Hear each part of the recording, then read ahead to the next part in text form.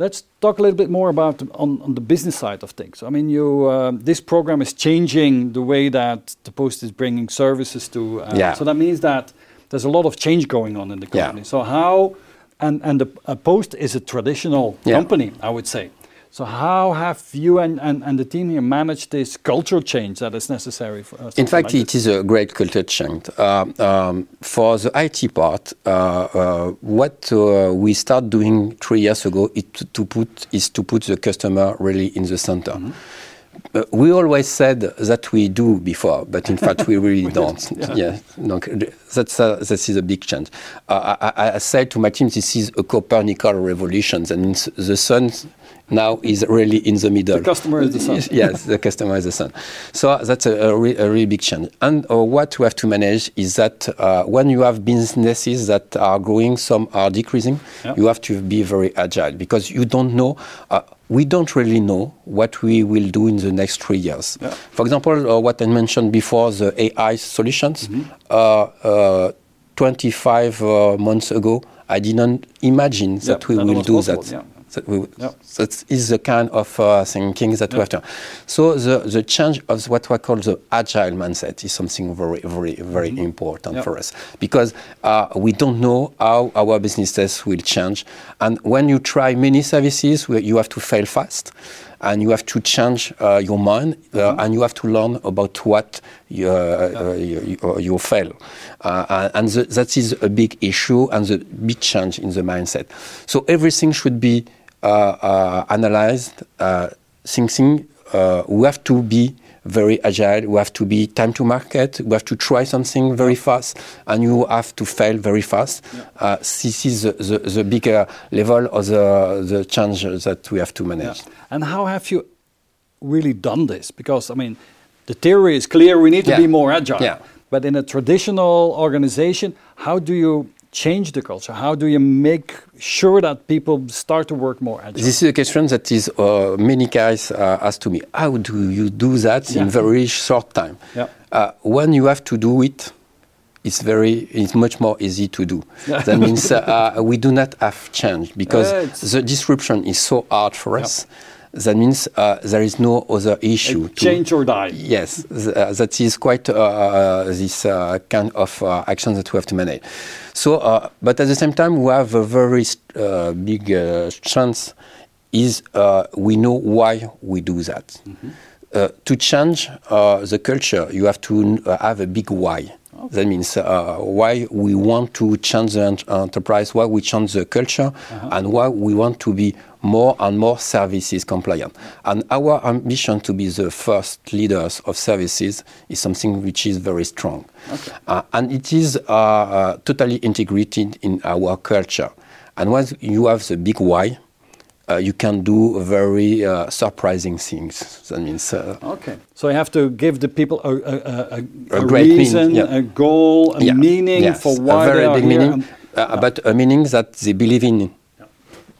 And so, giving them the vision that the Post is the #1 operator in the services to individuals is like the common goal, the common meaning for everybody in the organization. That is the first step. That means you have to know, you have to share the visions to know where we are going.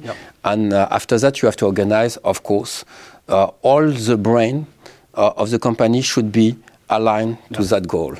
And for doing that, we have to give them a lot of autonomy. That means the postmen are very proud of being postmen in their company. And if you give them the way to drive, they drive very well. So we split all the organization in small teams. Very small teams. I call that pizza team, but it's quite a common word now. Pizza team, but because when you are more than 6 on a pizza, it's not good. That's not enough. So a small team, for example, in the IT organization, I split 46 teams of 6 or 8 guys maximum, and I gave them a goal, which is to provide a component that can provide services and integrating all these components, we can provide something that we didn't do before. Because we have to manage a lot of complexity. That means you can imagine the IT that we are building alone. That means it's too sophisticated, it's too complicated. So before, when I arrive, I have many silos of IT, one for mail, one for parcel, one for services, one for press, one for advertising, and so on.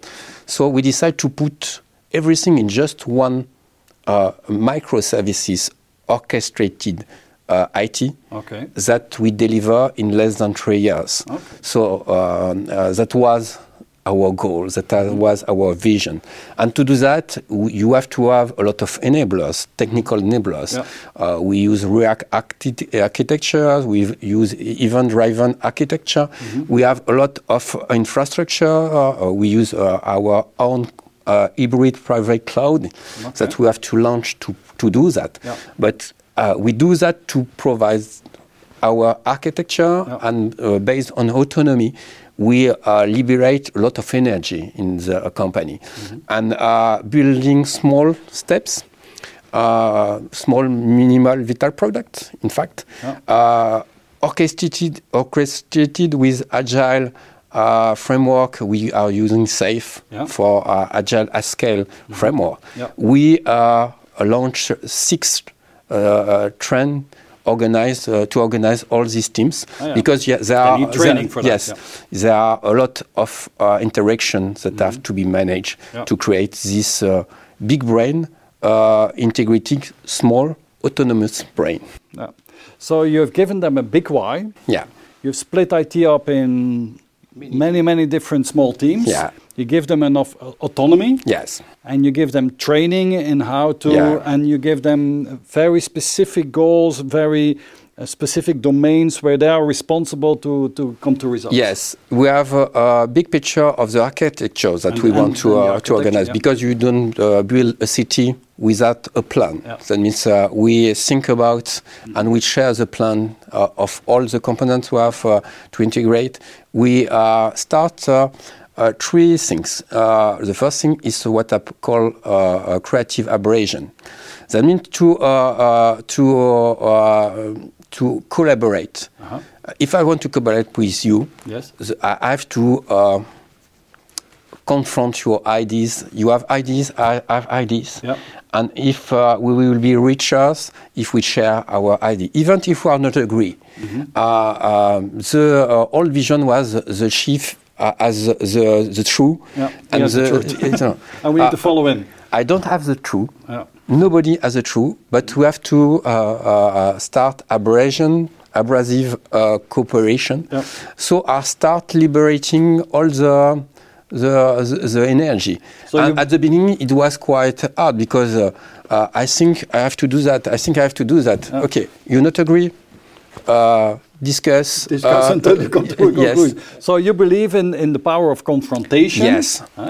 That's interesting. And the collaboration is first confrontation. It was quite a change in the culture, because the culture was the command and control, top down. So I say no.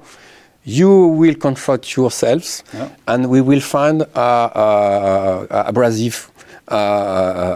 It's a word that I use quite every day. So that was the first part. And so we start agility creative, what I call. So SAFe and that all, giving autonomous based. That is something that start going quite well.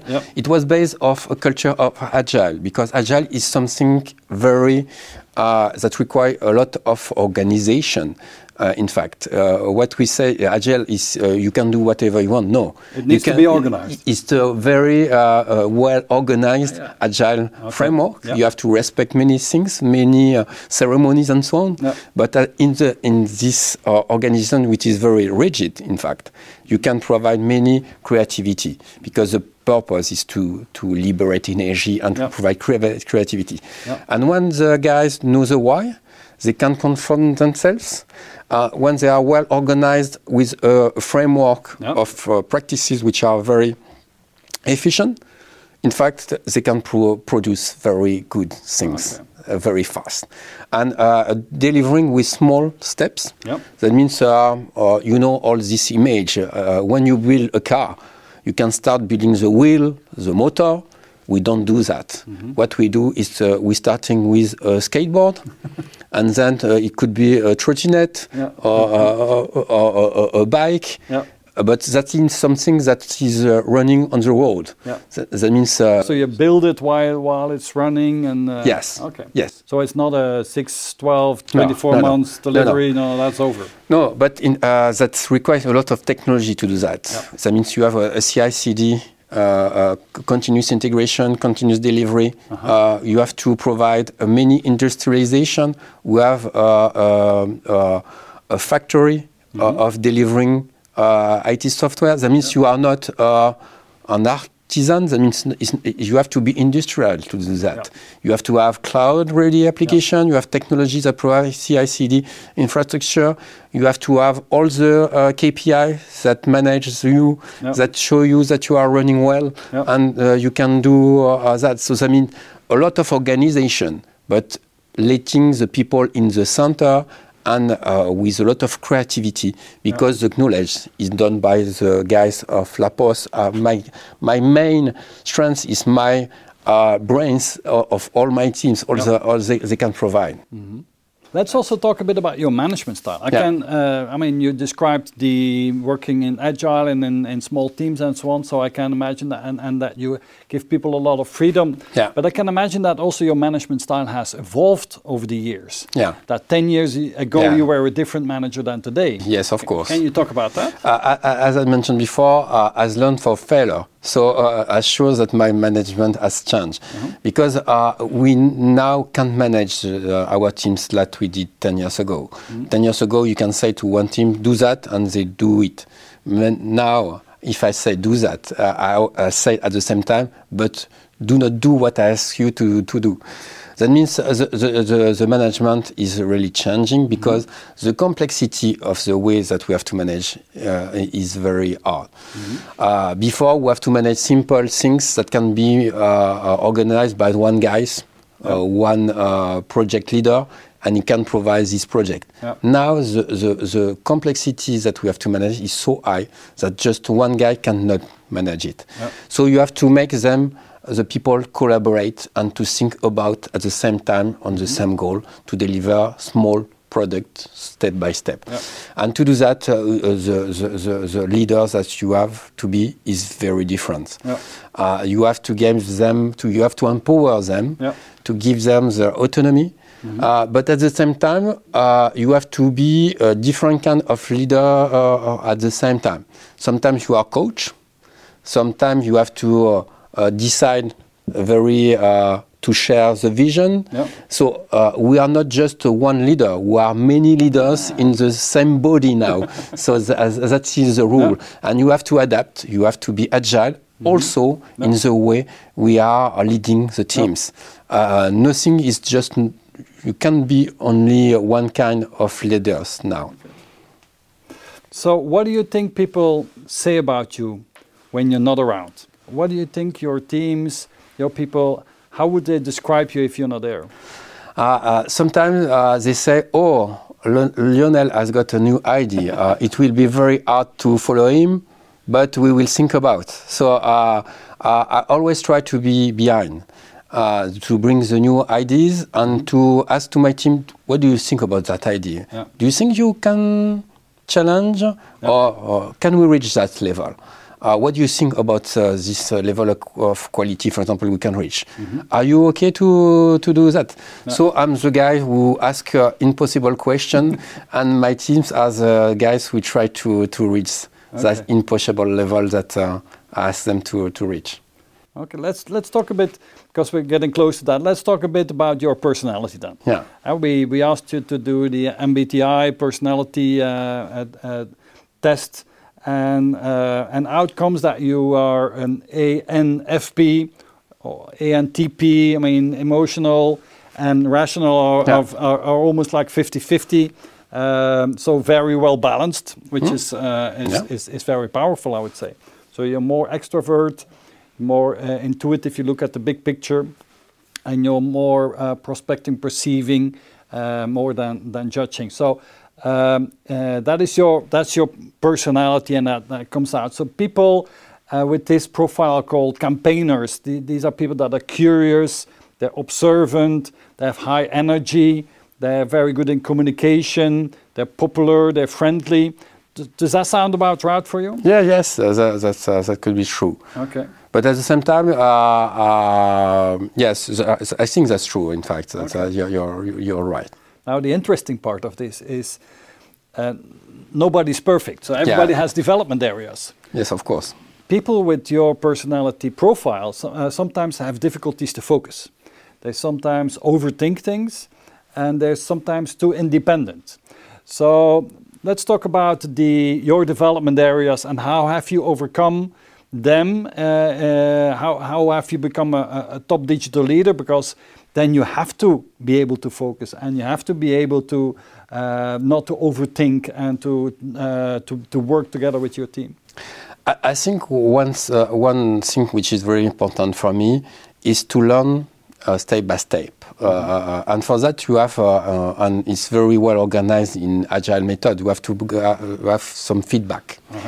And what I love having is some feedback. Yeah. It's quite the same as I said to Abrasion. I ask to my teams, what do you feel? Give me feedbacks, even of my way of leading the point. And I organize all the feedback with KPI, with like Net Promoter Scores. It's a way to have feedback. Okay.